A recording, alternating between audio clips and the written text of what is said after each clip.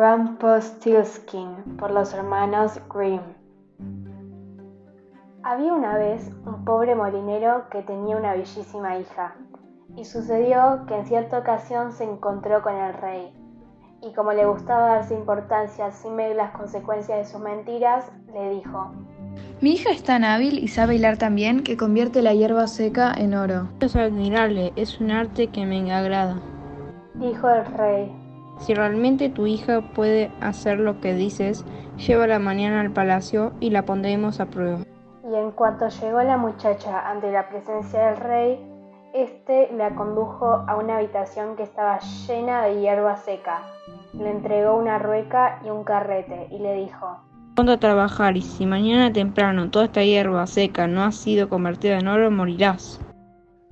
Allí quedó, sentada la pobre hija del molinero, y aunque le iba en ello la vida, no se le ocurría cómo hilar la hierba seca para convertirla en oro.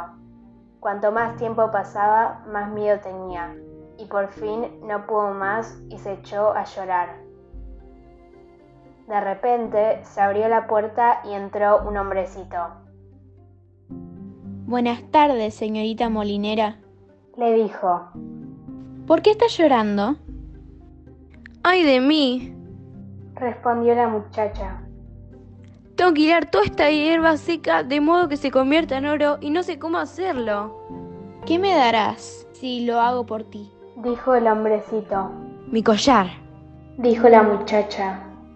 El hombrecito tomó el collar, se sentó frente a la rueca y dio varias vueltas a la rueda y se llenó el carrete. Enseguida tomó otro y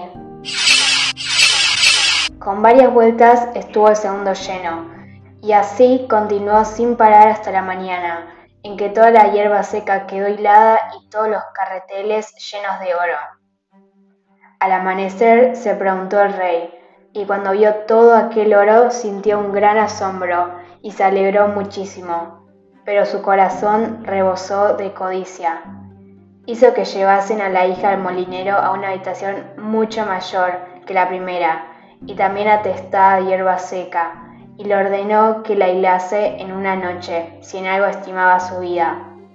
La muchacha no sabía cómo arreglárselas, y ya se había echado a llorar, cuando se abrió la puerta y apareció el hombrecito. ¿Qué me darás? Preguntó. Si te convierto la hierba seca en oro. Mi sortija, contestó la muchacha. El hombrecito tomó la sortija, volvió a sentarse a la rueca y al llegar la madrugada toda la hierba seca estaba convertida en reluciente oro. Se alegró el rey a más no poder cuando lo vio, pero aún no tenía bastante, y mandó que llevasen a la hija del molinero a una habitación mucho mayor que las anteriores, y también atestada de hierba seca. Hilarás todo durante la noche, y si logras hacerlo serás mi esposa, le dijo. Tan pronto quedó sola apareció el hombrecito por tercera vez y le dijo: ¿Qué me darás si nuevamente esta noche te convierto la hierba seca en oro? No me queda nada para darte, contestó la muchacha. Prométeme, entonces, dijo el hombrecito, que si llegas a ser reina me entregarás tu primer hijo. La muchacha dudó un momento. ¿Quién sabe si llegaré a tener un hijo algún día? ¿Y esta noche volar este hielo seco?, se dijo. Y no sabiendo cómo salir del paso, prometió al hombrecito lo que quería, y éste convirtió una vez más la hierba seca en oro. Cuando el rey llegó por la mañana y lo encontró todo tal como lo había deseado, se casó enseguida con la muchacha, y así fue como se convirtió en reina la linda hija del molinero. Un año más tarde le nació un hermoso niño, sin que se hubiera acordado más del hombrecito.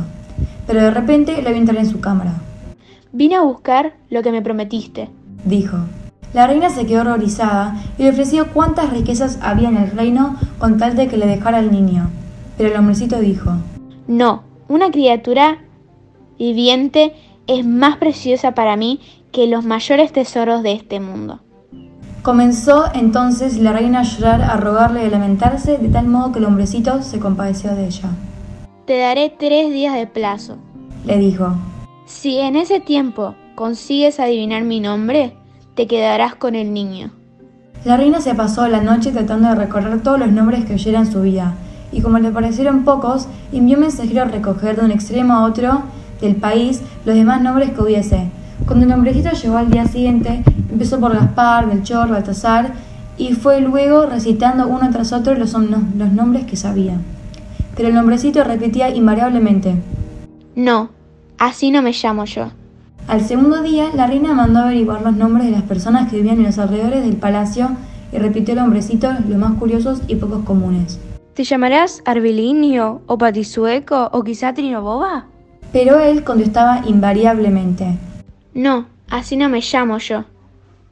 Al tercer día, llegó el mensajero de la reina y le dijo: No he podido encontrar un solo nombre nuevo, pero al subir una altísima montaña, más allá de la más profunda del bosque, allá donde el zorro y la liebre se dan las buenas noches, vi una casita diminuta.